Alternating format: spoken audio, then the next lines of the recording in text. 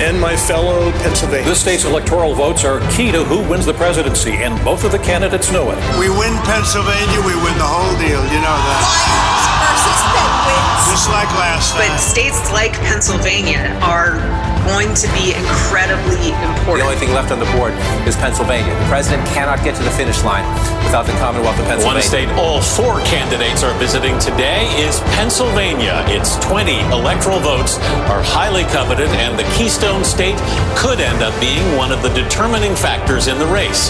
Jill's a Philly girl. Well, I'm a Scranton guy. Oh, Pennsylvania, we love Pennsylvania. May come down to Pennsylvania. Over the next 3 episodes of Pennsylvania Kitchen Table Politics, we're going to focus on the Philly suburbs. And as we travel just 1 hour south on the Northeast Extension from the Lehigh Valley, I'm still digesting our conversations with Katie and with Paul and with Lamont. You know, they reminded me how diverse the Lehigh Valley is, how much it's changed over the years. And even though it's just 1 hour north of the solidly blue, by all metrics, Philly suburbs, just how purple it is. But starting in 2018, you could not have a conversation about politics and elections without hearing the term suburbs, and more specifically, suburban women. And in Pennsylvania, the Philly suburbs, they demonstrated this quite clearly. 3 new incredible congresswomen were elected. You know, the 2016 election, it sparked historic activism and grassroots organizing that was unprecedented in American political history. So I'm excited to learn from and to meet some of these new activists. You know, across suburban Philly in 2020, turnout numbers were incredible. You know, some counties, nearly 80% of voters cast a ballot. Yet Democrats gained tens of thousands of additional voters from 2016 totals. So I'm looking forward to starting our series in the Philly suburbs with the chairwoman and the vice chairman of the Delaware County Democratic Party, Colleen Guiney and Dan Muroff. Delaware County is the 5th largest in Pennsylvania. And less than a decade ago, the entirety of county government was run by Republicans. There was a party machine in every sense of the term. That's all changed. The county's blue, and it seems to be getting only bluer. Now, metrics like this just don't happen overnight, and trends like this cannot be taken for granted. So I'm eager to hear how these 2 incredible party leaders, and mind you, they're doing this entirely as volunteers, inspire diverse activists, build the coalitions, and persuade voters to make this all a reality. And in particular, I'm really looking forward to hearing how and why the Biden-Harris ticket received nearly 32,000 more votes than the Clinton-Kaine ticket just 4 years ago. Here in Delaware County, these voters have the chance to make history to possibly elect a Democratic majority on their county council. Democratic leaders in Delco are hoping to switch the county council from red to blue for the first time ever. Well, Colleen, Dan, welcome to my kitchen table. Thanks so much. Pleasure to be here. Great to be here. Thanks, Ari. You guys have the sometimes thankless job, but every day a new adventure job of being the chair and vice chair of the Delaware County Democratic Party. And as you reflect back on the many twists and turns, the whirlwind that was the 2020 election, let's start on a positive note before we get granular in the trenches of all the many difficulties. But as you look back, what was the top highlight? Colleen, and we'll start with you. Well, I would say our top highlight was that we flipped a state Senate seat. John Kaine, SD9, is now in the state Senate and was not beforehand. We are thrilled to have helped make a difference in that chamber. We were able to hold on to all of our vulnerable freshmen, and unfortunately, we had 2 state House seats that we were hoping to capture. We got quite close. As a matter of fact, one of our seats was the closest in the state, but 50% minus 1 doesn't do it. So we are continuing to be at the drawing board to see what we can do to make a difference in those 2 seats. But we're grateful that all of our first term incumbents that we considered vulnerable are now, they're going to their second terms. And that's certainly helpful. Dan, what would you think would be a highlight other than, of course, electing Joe Biden by a huge margin and Kamala Harris? Well, for sure. And I'll echo what Colleen said. One of the things that we should recognize in Delaware and Chester County actually is a crossover with John Kaine's Senate seat. It's the only Senate seat in Pennsylvania that flipped from Republican to Democratic. And that, I think, speaks to both the commitment of the party here regionally, locally, the candidate who was determined to take it very seriously all the way to the end, never bought into the hype that his race was, a lock, and just demographic changes, which I think we have that at our backs, fortunately, here in Delaware County. Let's talk a bit about demographic changes. I mean, it is, I think, to many folks listening from Washington or New York who've done canvassing in the lead up to elections, this is just seen as one of the Philadelphia suburbs. Folks who live in the region, I think, know the diversity of Delaware County with very, very wealthy townships like Radnor and Chadds Ford, and then municipalities like Upper Darby and Chester. And, I'm a bit of a data dork. I was looking, and I was quite surprised, actually, from the 2010 until census estimates now, really not a lot of population growth. But if you give our listeners a sense of these demographic changes that you referenced, Dan, and what you think that might mean as we take a look toward the 2022 election, and how it played, of course, in the 2020 election. Well, I'll comment on one statistic, and I'm speaking, this is off the top of my memory, but a rough estimate here. From the year 2000 to the year 2017, approximately, registration shift was nearly 150,000 people. And that is both changing parties and people moving in from the city westward into Delaware County. That's unrecoverable for a Republican. I mean, they had a very significant majority in the year 2000, but they were not reflecting, I think, the values of the electorate there. And the electorate finally kind of came around and registered the way that they were historically voting. You always see split ticket voting in Delaware County. Going back some years, you'd see, the top of the ticket voting Democratic, and then at the lower level, they were voting for Republicans for the State House and other seats. And, and that's changed because I think people felt a permission to do so, and they changed the registration really to reflect what their values were. So maybe it's saying it's a combination of demographic change and also this sort of outward registration shift that was most pronounced earlier in the early 2000s up through 2011 with the change in Montgomery County, and then sort of lagging a little bit behind in Delaware County 6 years when you saw the county government completely change hands from Republican to Democratic control. It was the first time since the Civil War, right? Yeah. So really the Republican Party in Delaware County, as I'm sure you both know, historically has been a little bit of an outlier. They were a formidable machine that has had PhD theses written about them. The war board that controlled the municipal governments and the county government with a large patronage machine was quite powerful. So as Dan mentioned, a lot of folks in Delaware County were very much aligned with Democratic principles and voted for Bill Clinton as president. But and have been voting for Democrats for decades. But when they registered to vote, if they wanted to get their pothole fixed, if they wanted their trash picked up, if they wanted to go to their state rep's office and get help with something, if they, in some cases, didn't want to be fired from their jobs, they made sure that they were registered in the right party. And heard many, many stories of folks who were in those situations where they felt that their cousin or their uncle had a job that was reliant on this patronage machine. And so they had to stay registered as a Republican, and they had to vote locally for Republicans so that they didn't rock the boat. So what happened in Delaware County was a continual gradual shift of people, some of whom were new residents, but many of whom were people that lived here who were timid about registering as Democrats initially when they grew up here. But as years went on, there was a tipping point in 2017 where we were able to win some countywide seats for the first time. And once that happened, then those folks who had been voting with Democratic values, I believe, were more comfortable saying, I'm going to vote up and down the ticket as a Democrat. And so there certainly are more residents.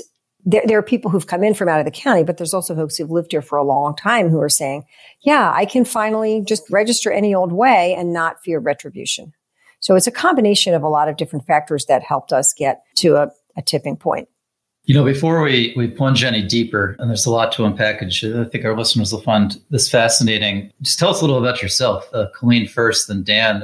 You take on this volunteer position, throw yourself, to the wolves, so to speak, with the diverse coalition that's the Democratic Party today, but certainly this entrenched, in every sense of the word, Republican machine.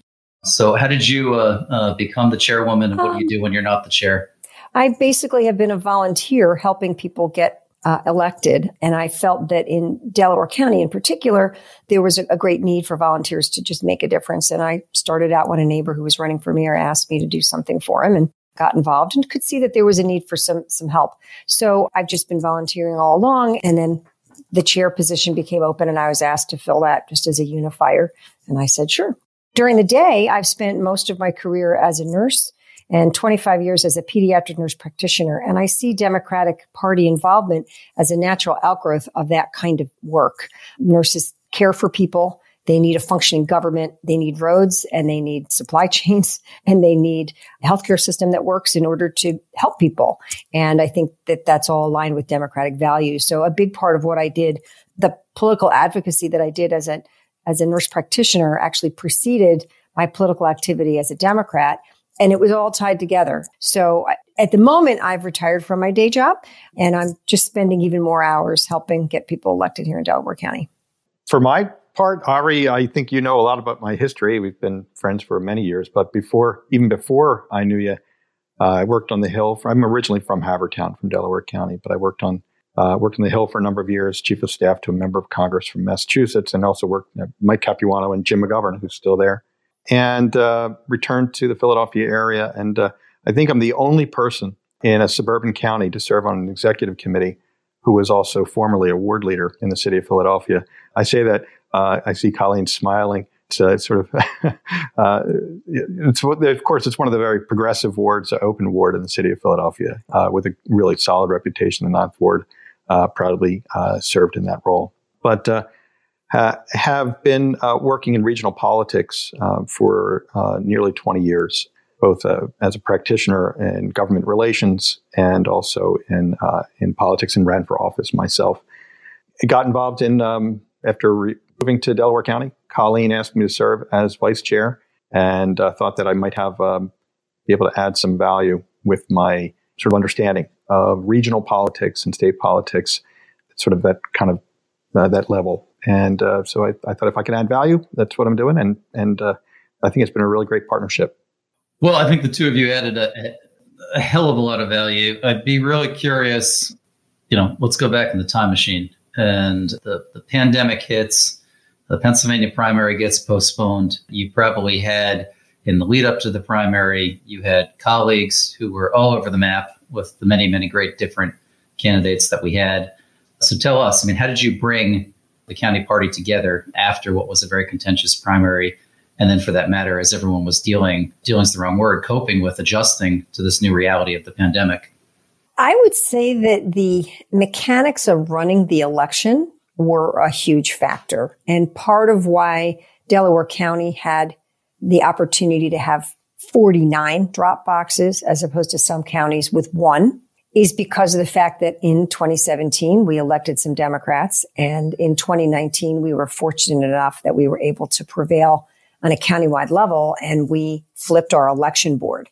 I told people in 2019 during that election that the election board would be critical to electing a Democrat in 2020. And I think people thought I was kind of silly, but in the end, it was correct because we had the challenges of figuring out how to just get people to be able to vote, how to get them their vote by mail ballot, how to make sure that they had the information that they needed. It took enormous amounts of time and effort and energy. And it took a coordinated effort by an organized election board who was willing to be flexible, to go out and seek outside funding, to be able to mobilize resources to in an election bureau that had $0 funding allocated for the transitions to Act 77. We were left with an organization that was severely underfunded and understaffed, and the ramp up was a miracle. So I think the voters were here. The voters cared. The voters knew that to reelect the former guy was going to be a disaster for our county and for our nation and for our world. They knew that. They just needed someone to help them vote safely so that they wouldn't get sick standing in lines for weeks or for hours, So it was a tremendous effort. I think that our elected officials, our election boards, our election day volunteers. They're the people that get more kudos than anyone. I think the voters cared and were there. And we had a tremendous turnout. We had, our margin for the presidential race was more than the statewide margin. People here were desperate to vote, in my opinion. I'll also couple that with, and specifically to a part of the question that you asked about how did the party get unified after the primary? First of all, by the time it got to Pennsylvania, the decision for the presidential had been determined. But, what Colleen did a couple of years ago in Delaware County was to have a wide open process that included all committee people to vote. Not that many people showed up before. Before, when Delaware County didn't have any real hope at winning big elections, that is the local level for state rep and state senate and the rest. Just in 2019, Colleen organized a massive, really massive, 1,000 people at the Harrah's Hotel, which is, the casino there. It's the only place that could accommodate us, union operated venue. And that, I think, it just set a signal to the committee people that this leadership is committed to complete inclusion. And ever since that, it's been, we introduced ranked choice voting last year. It simplified things. It didn't require everybody to be in the same room all at the same time. It's a very transparent process. And that was done again this year. Colleen, again, brought it together electronically. I think that sense of complete inclusion has been, nobody's putting their thumb on the scale, I think has really given people a sense of, whatever the outcome is, they get together behind the endorsed slate. And Dan, I have to give credit where credit is due. And it's by our bylaws that's how we do what we do. But one thing that happened in 2016 and 2017 that I think also makes a difference, people see, how did Stacey Abrams do it? She didn't do it this year. She's done it for a decade. And one of the things that happened in 2016, and I have been doing this stuff for 20 years, and every presidential cycle, we get a few new people in. But I had a sense in 2016 that there were going to be more people that were going to want to get involved after that disastrous election. And so we pivoted very quickly in Delaware County. We had events within a few days of the election that said, how can you make a difference? How can you get involved? We had training sessions where people would come in and we'd say, hey, you know what? Next year, we're going to have people run for this office and that office, and we're going to need notaries, and we're going to need a treasurer for campaign committees, and we're going to need this and that. And we said to people, you don't all have to be the candidate, but there's so many things that you can do to make a difference. I actively searched out every indivisible group in the county. And this was just as an individual. I wasn't the county chair at the time. I just was the chair of a little town full of Democrats. We just had a very high number of Democrats in our town. And I was used to trying to get the folks in our town to help in other communities. And I had a sense that there may be a few more people that would be interested in making sure that the primary and the general next year created ballot access. And because we were in this oppressive political climate with the old war board, there were precincts that had never seen a Democrat covering and handing out a sample ballot. So that particular election, the primary of 2017, I had 200 volunteers that went to some of our 400 precincts just to hand out campaign literature. And they came back energized. They came back saying, I can't believe I was the only Democrat there greeting Democrats. And when people came in, they were so happy to see me. So these kinds of efforts don't happen in one day or 1 week. And anyone who's listening to this podcast from a very red area, just know that those symbols matter. That if you have like I've said over and over again to the people in a certain town, I don't want 3 of you talking about knitting patterns on election day in your precinct. I want 2 of you to go someplace and stretch yourselves, go to a place where there aren't as many Democrats and say hello and let them know that, give them something with a piece of contact information so they can get involved with the local party. Because when people know they're not alone, they're more bold and they're more involved and they stay involved. So the fact that room had 1,100 people in it, or 1,000 and change, when we had our first convention, had to a great extent to do with the fact that all of us in Delaware County, or most of us in Delaware County, agreed with that agenda of bringing new people in. And I went to municipal meetings when I became chair and made a point of making sure that anyone that was new to the room had a chance to introduce themselves. And we will never function as a party if people say, this is my crown, this is my title, I've had it my whole life, I'm going to keep it till I go to the grave, and isn't that good that I'm so good? I think my role as a leader is to bring new people in so that I'm obsolete, so that not everybody in leadership has gray hair, so that people in leadership are of all ages and look different and come from different places. And I think that's part of our success in Delaware County. I think we've been a very inclusive county. And I just hope that anyone who's listening to this understands that that's the only way to be successful, is to include new people and to grow. Also, those people that are already in, that have been working, they may need to take a break. They may have an illness. They may have a child. They may have a commitment that makes them have to step back a little bit. And unless you have new people ready to serve, ready to help, ready to reach the ultimate goal of having a better government, it's hard to get there. Anyway, I don't know if that was off topic, but there you go. No, I think that was fantastic. I think it's a message for, I would argue, 66 other counties across the Commonwealth. Look, obviously every county is quite different, but Delaware County, fifth largest, 425,000 registered voters. I didn't know that number of 400 precincts, but to use, and I'm not a nurse, Colleen, but if I'm hearing you correctly, there wasn't a lot of Neosporin necessary as Iowa and the dust was settling from Iowa and New Hampshire. That even though we've mentioned indivisible, we've mentioned organized labor, we've talked about the diversity from the row homes of Fulcroft through the estates of Radnor, our listeners are hearing you correctly. Folks came together pretty quickly and bygones are bygones. We have a common challenge, which is that our nation was on the brink of disaster. And it still, one of the things that I really appreciate that I saw recently was Reverend Warnock had written, the moral arc of the universe bends toward justice, but only when we bend it. And we need to do that work. It's ongoing. We're not going to be able to stop doing the work that needs to be done. It's like having a garden. You don't just plant seeds and walk away. You've got to water it. You got to weed it. You got to make it happen. And it's the same with government. Let's use that garden analogy. I don't know anything about medicine, but I dabble as a gardener. I'm reminded, I'm reminded of the beautiful grounds of Swarthmore College, which I think is an open air arboretum. My brother graduated from there. And I'm also reminded that Spiro Agnew called it the Kremlin on the Crumb back in the day. I'm thinking of that in terms of the diverse coalition that really delivered Pennsylvania to Biden-Harris. You had students, many of whom were not in a typical semester, and there's certainly college campuses across the county.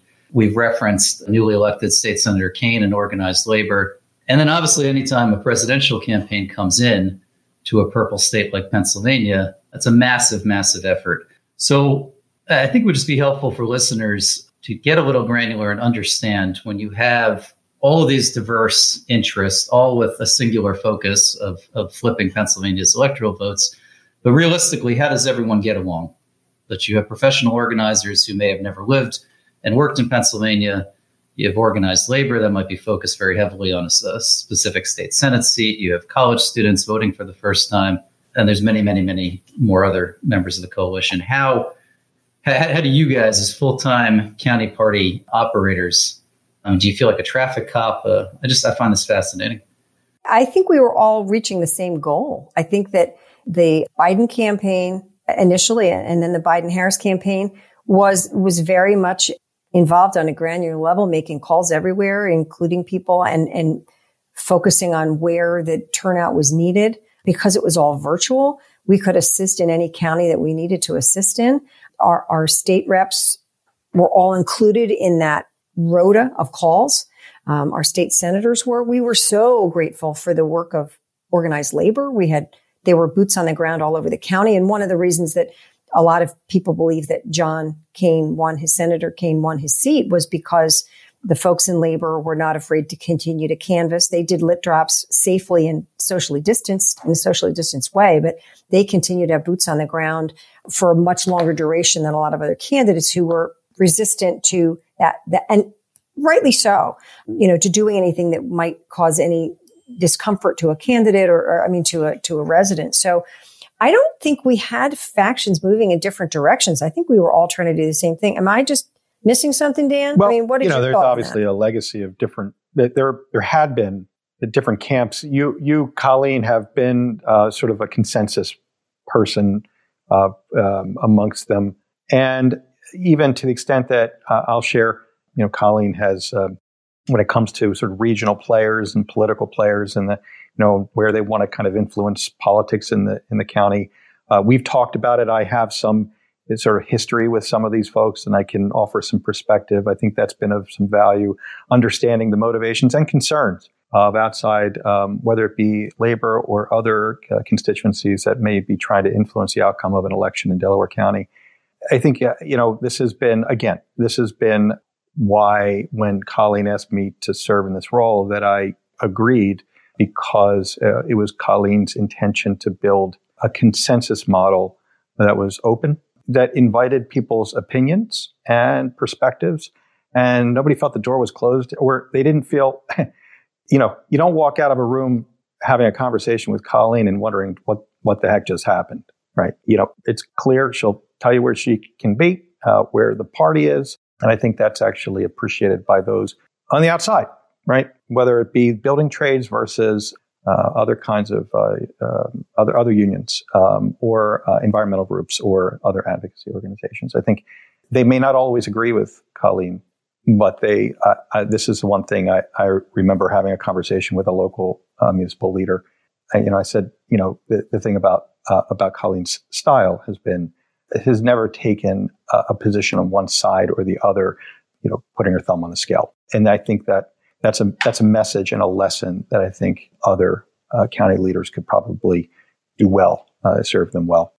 Just curious, you mentioned environmental. We've talked a bit about labor. As you survey your activists across 400 precincts and then just man on the street voters, are there certain issues that you found resonated more so than others over 2020? There are so many issues that matter to so many of our people. I think right now the biggest issue is COVID and vaccine rollout. We've been shorted in Delaware County this year, and people are blaming their mayor and our county council for decisions made in the Pennsylvania Department of Health on that one. And we're working hard to have people say, hey, wait a minute, there's people in this county too. Please send us more vaccine, and the rollout's ready. But there are many issues that resonate. And I had a conversation with someone who had a very particular interest a couple of years ago and really wanted me to know that their group had this interest. And, not all the Democrats agreed with that interest a few years ago. And did I hold a grudge because I was like, no, that's up to them. But what I explained to that person was, there are still people in this county that are going to vehemently oppose what you want. And there are other people in this county who are going to support what you want. And that's the beauty of our county. So the elected officials, I can't get every elected official to agree with you on this issue because they don't all agree with each other. And that's part of good government. You've got different parts of the county that have different issues.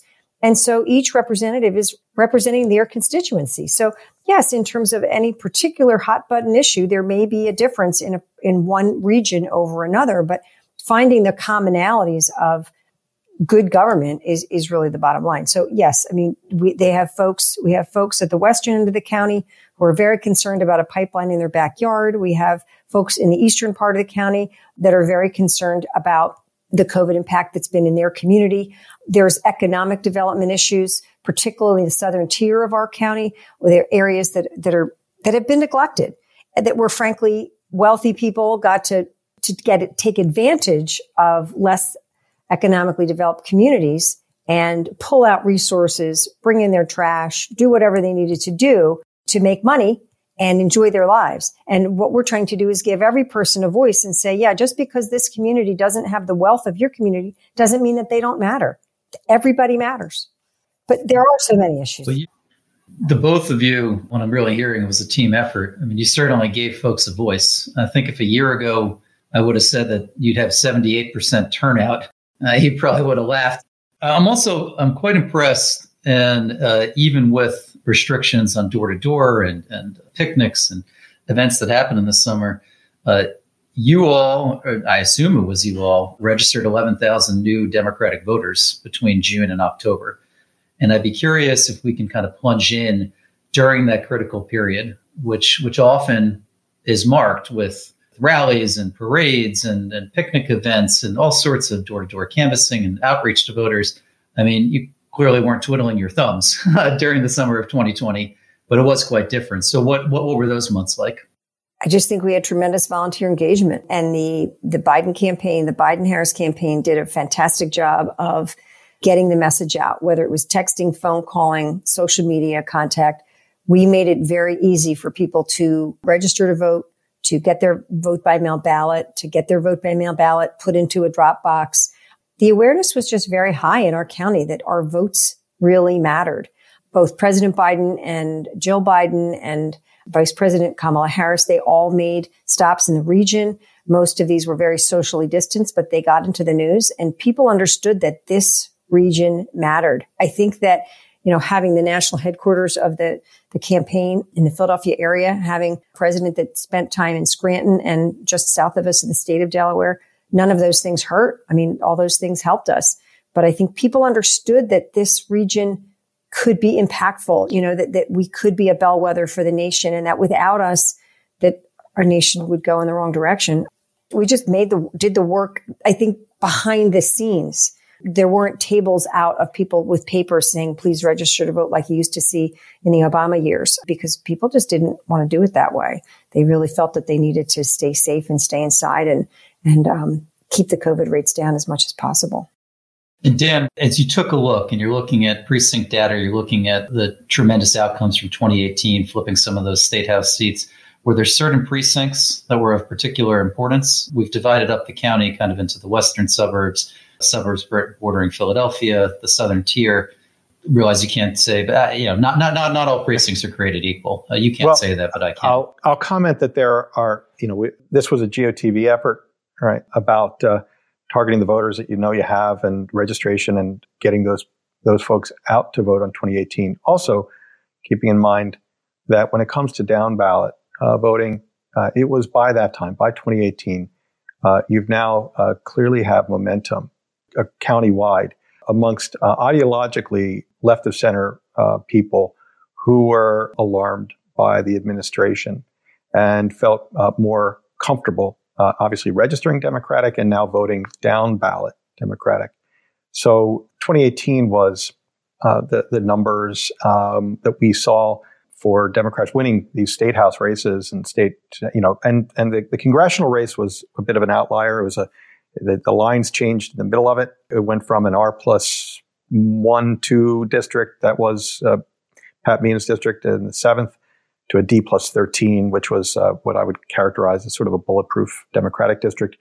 That, however, the benefit of that is that it drove Democrats out even more, right? I mean, you've got now a solid Democratic district. People wanted to vote for the new Congresswoman coming on, Mary Gay Scanlon. So they came out and they voted in big numbers, and they stayed there. I mean, historically, you'd see this thing where they vote Democratic at the top of the ticket.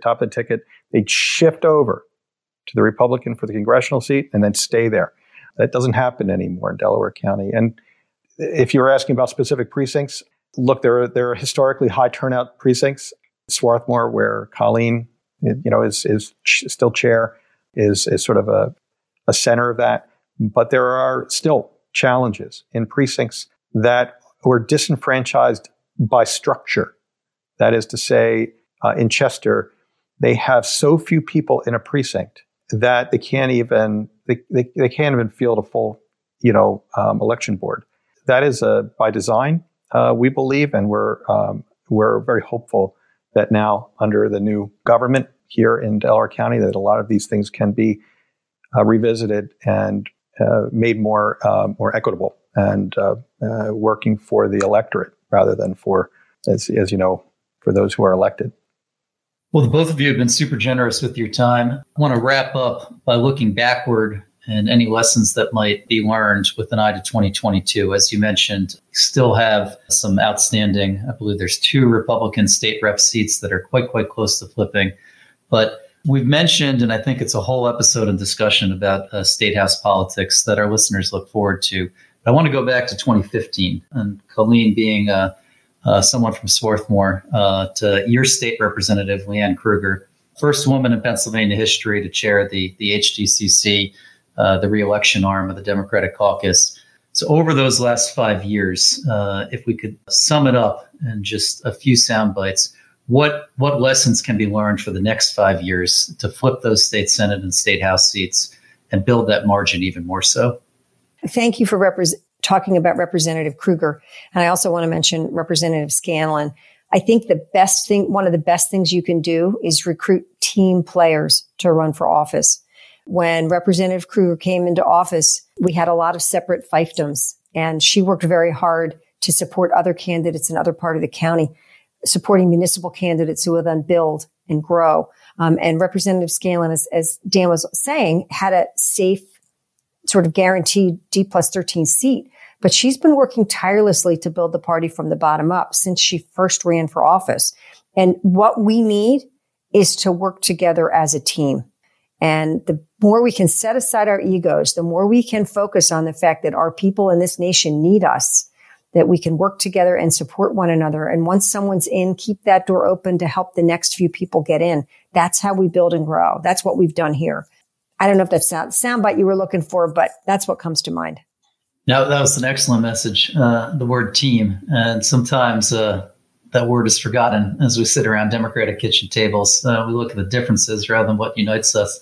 Dan, how would you sum up the diversity of the county and the tremendous strides of the last 5 years and lessons to be learned for the next 5 years? It's the suburban county that is demographically most familiar to Philadelphia. That is to say, it's got kind of working class white communities. It's got fairly affluent, mixed cultural and ethnically diverse communities. It actually, even as it extends into the suburbs in Upper Darby and Gaydon and Darby, probably communities that have more in common in their composition to a lot of city communities, city neighborhoods. That sort of richness that makes Delaware County a really interesting kind of place, because it's also got, Radnor, the home of the old fox hunts, and the moneyed main line. Really, a community and a place that, Delco, people identify as Delco. I mean, it's just got a certain kind of gestalt, a certain sort of special place identity, and identity is, I think, what unifies Delaware County. The next 5 years, I think. Look, it's become solidly Democratic. You don't take anything for granted. That is, as a county, it's been solidly Democratic, but it is, and it's growing. But every race, depending upon the climate at the top, and you have a Democrat now in the presidency, we're really interested to see. We want to win this year. I think that will be a really, this is for an off-year election, an odd-year election. We have some judges running. I think when we win this year, and I'm confident that we will, it'll send a real clear call, a clear message to the region, to everybody that Delaware County has really succeeded in bringing advancing progressive values and democratic politics. And Dan, I'm going to say one more thing. It's okay for you to be confident, but we will take no vote for granted. We are still working as hard as we worked in 2015 and 2010, and we will continue to work hard to earn the votes of all of our constituents. And I'm hopeful that we'll continue to have more. Yeah, I hope I didn't say anything like I was taking for granted. I don't take any votes for granted. and that's what I even say. This year, not at all. It's an odd year. You don't know what turnout's going to be. Yeah, we never take anything for granted in Delaware County. No, I want to thank you both. It's also quite clear that there's no such thing as an off year, even off month. So you've been super generous with your time. I'm going to let you get back to the mean streets of Delaware County to organize and collect petitions. I've got my street. Thank you so much.